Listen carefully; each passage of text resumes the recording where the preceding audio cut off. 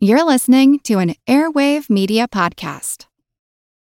When you need mealtime inspiration, it's worth shopping Kroger, where you'll find over 30,000 mouth-watering choices that excite your inner foodie. And no matter what tasty choice you make, you'll enjoy our everyday low prices, plus extra ways to save, like digital coupons worth over $600 each week. You can also save up to $1 off per gallon at the pump with fuel points. More savings and more inspiring flavors make shopping Kroger worth it every time. Kroger, fresh for everyone. Fuel restrictions apply.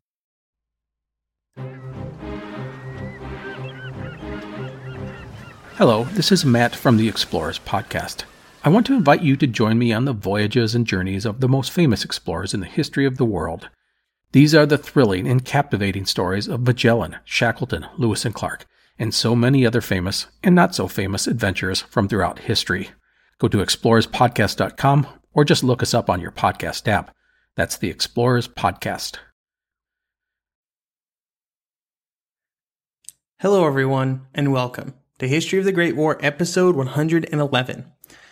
This week, I would like to thank Michael, Philip, Andrew, Bobby, Daryl, William, Simon, Alan, Oliver, Philip, that's a different Philip, and Mark, all of whom have chosen to support the podcast on Patreon, just like you can over at patreon.com/History of the Great War, where you can get access to special Patreon-only episodes, like the one released this month about the life in occupied territories of France and Belgium during the war. You can also check out my review of The Hunger War by Matthew Richardson over at historyofthegreatwar.com/The Hunger War. It's the first book review I've written since probably elementary school, but people seem not to hate it, and I find that very encouraging. This week, we begin a new series, 4 episodes on the Romanian campaign of 1916. Romania would not enter the war until late in 1916, and their path to this decision to enter the war was long and winding, with negotiations with the Entente taking many twists and turns. However, even though the path would be long, once they entered the war, they would be met with a swift and decisive action by the Germans, Austrians, and Bulgarians. This would result in them being, for the most part, out of the war once again by the end of the year. The story behind this quick exit from the war will be the majority of our topics for the next 4 episodes. This episode, however, will be focused solely on what the Romanians were doing before 1916, how they came to enter the war, and then what they had available to make war on the scale that 1916 demanded. Next week, we will start with the Romanian attack that they would launch shortly after the declaration. I think that this story is really interesting, and I'm very excited for the next 4 episodes because it touches on a theater that many books barely even mention. If I'm being completely honest, I didn't even know it existed 5 years ago before I started this podcast.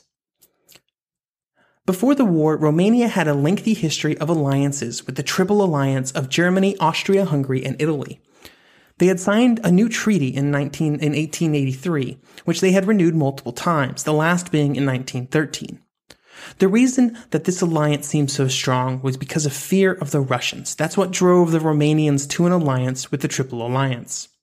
However, in the years immediately preceding the war, the relationship between Romania and the other countries began to fray. The biggest reason for this was that after the Balkan Wars, and it seems like everything in the Balkans in 1914 is just a reaction to the Balkan Wars, but at that time, Austria did not support Romania's claims when the war was over. Romania was hoping to expand its territory during these wars, and Austria did not put its weight behind these demands. And because of this, Romania began to look elsewhere for allies. Now, this did not prevent them from renewing the treaty in 1913, but it did cause them to start having conversations with the French. These conversations began even though the royal family of Romania was related to the Kaiser and was part of the Hohenzollern family tree. This dichotomy of the royal family and public opinion, which always supported the Entente, would end up playing a role in how Romania entered the war and how other countries reacted to it. The French really wanted Romania on their side, or at least to not side with the Germans. And all they had to do to make this happen was to find a way for Romania and Russia to play nice with each other. The two countries had a rough past, but when the new Romanian Prime Minister, Brătianu, came into power in January 1914, he favored shifting Romania's orientation to be closer to that of France and Russia. This did not mean that decades of animosity were smoothed over in one day, though, and there were still some rocky times for the Romanian and Russian partnership. Russian Foreign Minister Sergei Sazonov would say that, quote, Romania will try to join the side which proved to be the strongest and which is in a position to promise the greatest profits, end quote. Overall, the Russian attitude was simple. They did not want the Romanians to join the war on the side of the Germans, but they also didn't really want them to join on their side either. Romania and Russia shared a border that is hundreds of kilometers long, and the Russians were concerned that if the Romanians joined in the war and did poorly, then Russia would be on the hook for defending that territory. Up to 1916, they'd been able to use Romania as a sort of shield for their southern border, but this would no longer be the case if they entered the war. This evaluation put very little stock in Romania's military capabilities. Now, the Russian military and the Russian government was wrong about a lot of stuff before 1914, and it was wrong about a lot of stuff during the war as well. However, they were absolutely correct in what's about to happen when it comes to Romania. But that's getting a bit ahead of ourselves. So let's start back in 1914. When the war started, King Carol had to tell Germany and Austria that Romania would not be mobilizing its army in an attack against Russia, as the alliance said they should. As soon as this was done, Romania became much more free to shop around, to see what they could get for their entry, and also just to see how the tides were flowing before they jumped in. In these efforts, they were led by Prime Minister Ion Brătianu. He led all of the important negotiations with the other countries, and by all accounts was intelligent and well educated. He would deal directly with many of the representatives sent by the other great powers, instead of letting them be handled by the Romanian diplomatic services. And he had the full support of both the king and the liberal majority of parliament in these actions. Because of this, he had a pretty wide berth in which to negotiate, which could best be described as slowly, cautiously, and calculating. Now, what precisely would he be negotiating? Well, Romania, like Bulgaria, Italy, and the Ottoman Empire, was looking for the best deal, and the most appetizing piece of any deal would be parts of the Austro-Hungarian Empire. This became even more appealing after the war continued to drag on, and Austria-Hungary did so poorly. This was something that the Entente could offer, since the idea of completely dismantling the Austro-Hungarian Empire was a topic discussed widely in London and Paris. The discussions of which bits of Austria-Hungary Romania would get would drive many of Romania's actions until it entered the war, and its actions once it did declare war. The first real offer was brought to Romanian attention on October 1st, 1914 by the Russian government. The goal of this offer was to get Romania to agree to enter the war, but only at a time of Russia's choosing. The Russians hoped to convince the Romanians to play their part in the final destruction of Austria-Hungary by unleashing them at the opportune moment to cause the greatest damage. However, when they opened the negotiation door an inch to discuss this with the Romanians, they pushed through the door completely. Shortly after giving the message to the Romanians, the Russian diplomats got a response. In this response, Romanian demands went far beyond just the territory that the Russians were offering, or the territory that was made up primarily of ethnic Romanians. Sure, the Romanians wanted those territories too, and they were most of Transylvania and southern Bukovina.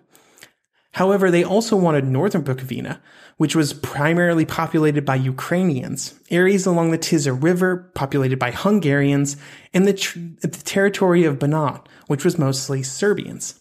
This was a lot of territory, and the Russians were so put off that they mostly dropped the subject until the middle of 1915. This was all part of the game, though. Brătianu was asking a very high price, probably completely understanding that it was highly unlikely that Romania would get all that it wanted, but that was okay. That's part of the negotiations. The Romanians probably were never going to enter the war at this point anyway. It probably looked far from certain on what would happen. And one piece of the puzzle that the Romanians were great at was keeping secrets from other nations, and this would play a role in the next 2 years. Until they entered the war, the Entente was still in doubt as to whether it would ever happen, and the Central Powers would believe right up until the war was declared that they were not going to enter. This deception would go on for almost 2 years, and it would be a masterclass.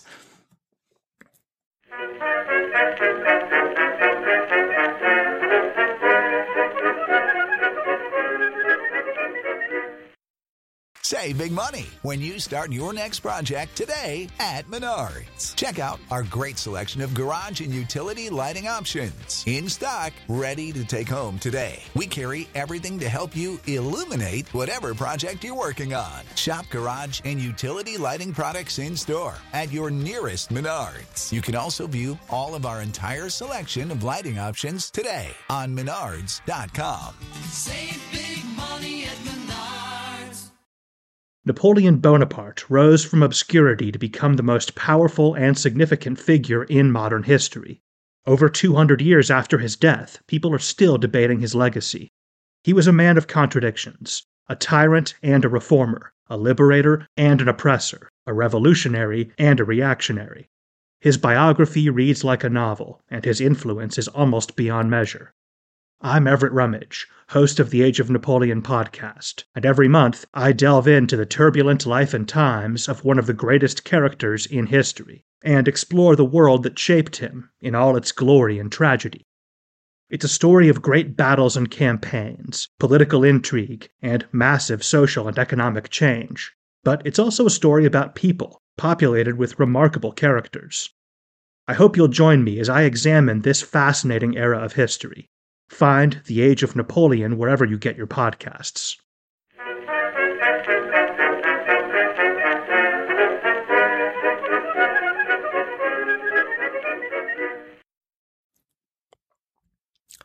In the summer of 1915, and right around the time that the German advance through Poland and into Russia had reached its zenith, Russia was forced to once again go back to the Romanians to reopen discussions.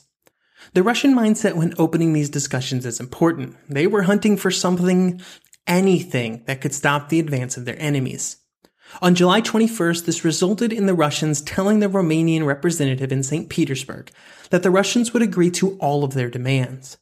However, even this did not make the Romanians jump instantly into the war. Instead, they decided that maybe now wasn't the time. If you look at the situation, it's not hard to blame them. The Russians were in full retreat and looked to never recover. The Romanian ambassador to Russia could see what the Russians were doing and would write that, quote, "After Italy entered the war, and while the Russians were in the Carpathians, we were told that our help was of no special importance. On the very day that Przemysl fell, they let us understand that we might be granted some area along the border. However, after Lvov was evacuated, the rate of concessions escalated. Almost on the day that the Germans occupied Warsaw, all of the demands were met." End quote. Because of these factors, instead of signing the agreement, he said that he had to go back and check with his government. And after doing so, he informed the Russians that he had been instructed not to sign the agreement. At this point, Brătianu was playing for time, and it was just simply not a good time to join the Russian war effort. They were in full retreat. You don't jump on the team that's losing. As these discussions dragged on, the situation changed again, pushing Romania further away from joining. This was the Bulgarian entry into the conflict, and with their entry and the defeat of the Serbians, Romania was now facing not one but two very dangerous neighbors, both of which seemed to be still full of fight. A key role in the climax of all this maneuvering was played by the Brusilov offensive.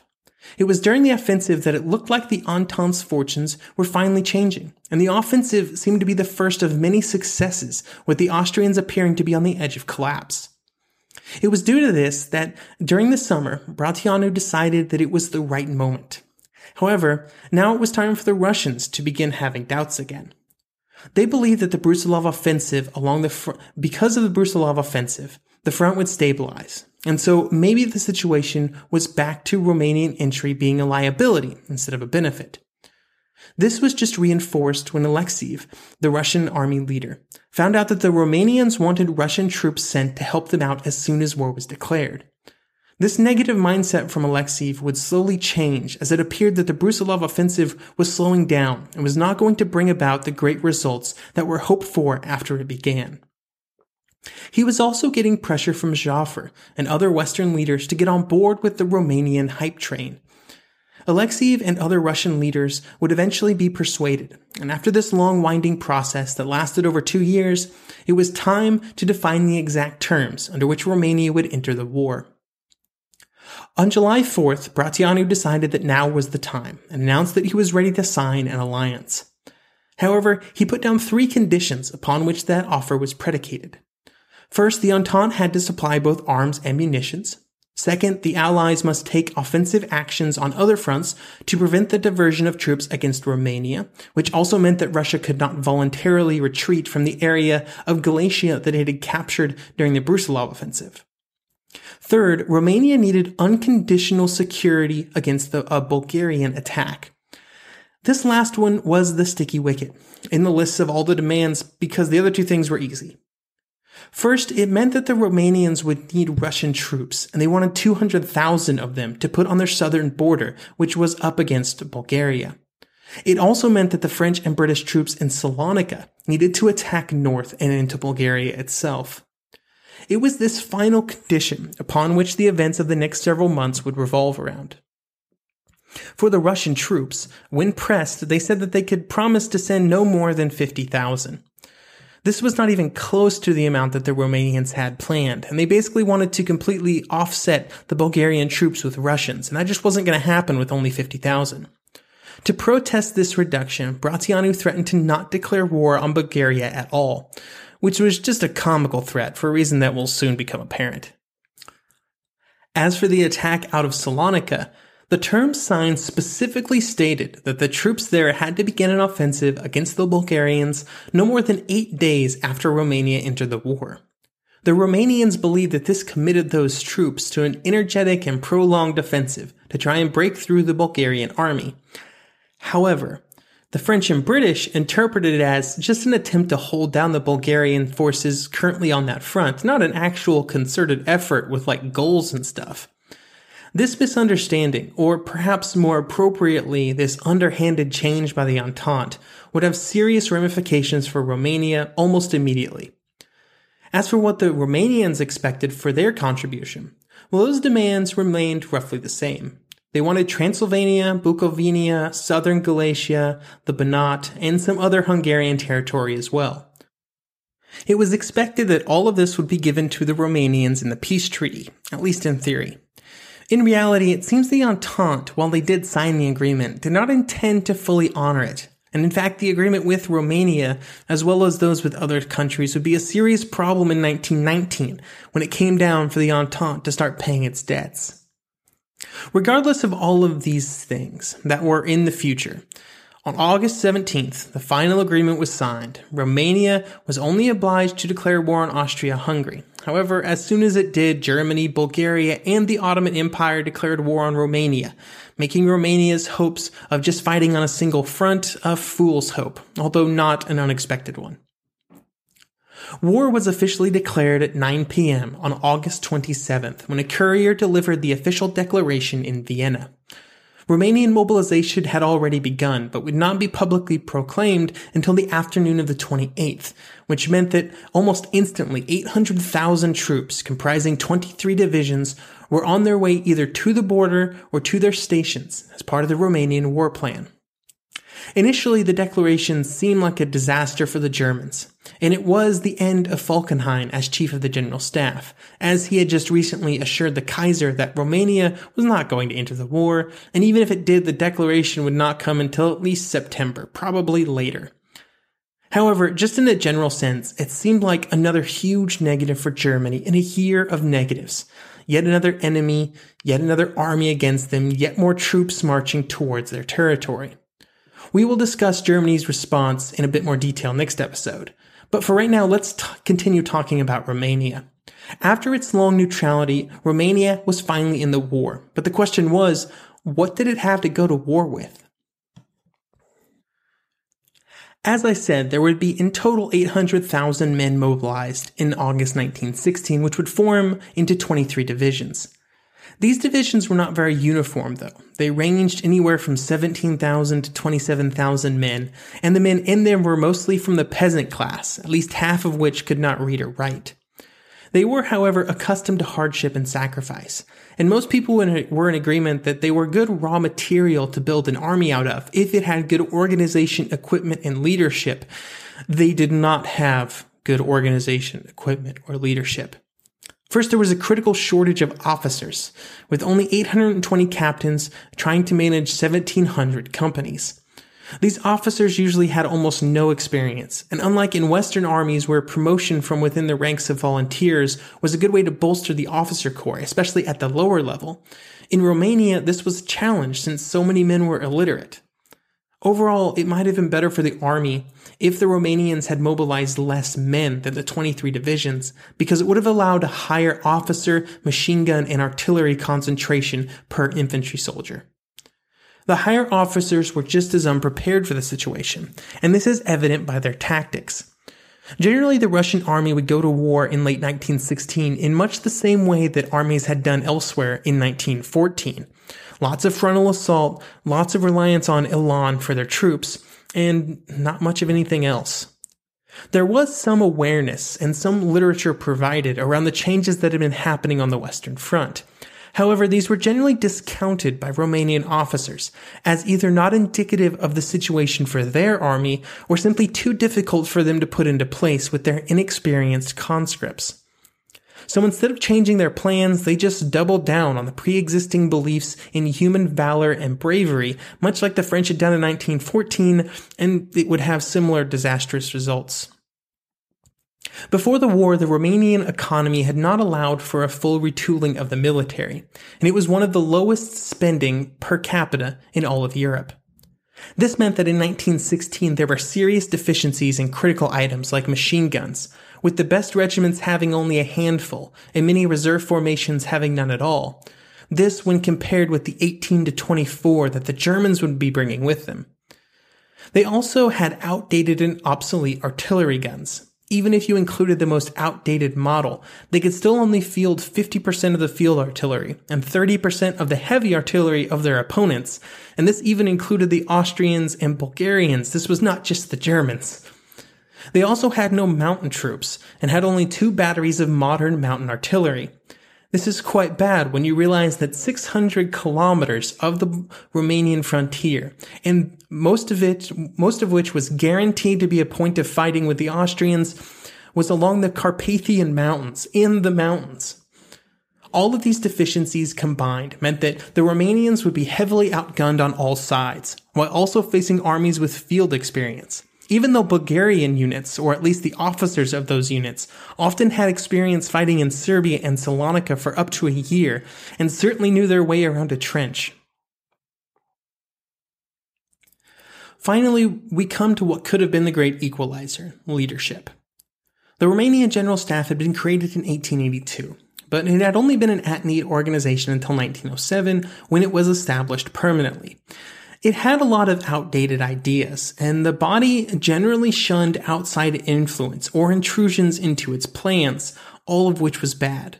But let's not mince words here. The Romanians were in an almost impossible situation.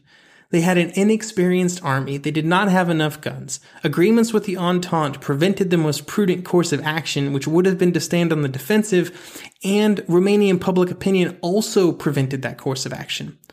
A Romanian professor would say that, quote, public opinion had been molded for the invasion of Transylvania. No one could have been able to impose another direction on the Romanian flag. These facts shackled the General Staff to a risky attack, and that risk simply would not pay off. But I don't necessarily know if it's their fault. Our final topic for today is the Russians. The Russians would play a part in all the planning and agreements, really everything up to this point. Even though Alexeyev would never believe that bringing the Romanians into the war was going to be a great move, he was still obliged to support them once they did. However, they would never work well together. Alexeyev would send less troops than the 200,000 the Romanians wanted, with just a total of 50,000 men being sent in the initial wave. There was also a general feeling of superiority in the Russian officer corps, a feeling that the Romanians were worthless. As these types of feelings often do, this trickled down into the rank and file, and before the war the Russians and Romanians had not gotten along very well anyway, and while at the state level they had reconciled, on the individual level there was still a good amount of contempt between the Russians and Romanian infantry. They generally felt that their Romanian counterparts were poor soldiers, and this was not helped by the first experience of some Russian units. There were multiple stories of Romanian units surrendering to Russian ones, believing that they were the Bulgarian enemies. These negative feelings then resulted in negative actions. The Russian troops in Romania heavily requisitioned supplies from the countryside. It was to the point where it was probably more accurate to say they were sacking the Romanian countryside, not exactly the behavior of allies. The leadership also refused to support Romanian attacks out of Romania, and instead they wanted the Romanians to give up most of their country so that a defense could be better organized. All of these problems would create what might be best described as a toxic work environment, and would only get worse when the action started. Speaking of the action, that will be the topic of our next episode, where the Romanians bravely thrust their armies into enemy territory, and then just sort of stop, because why not?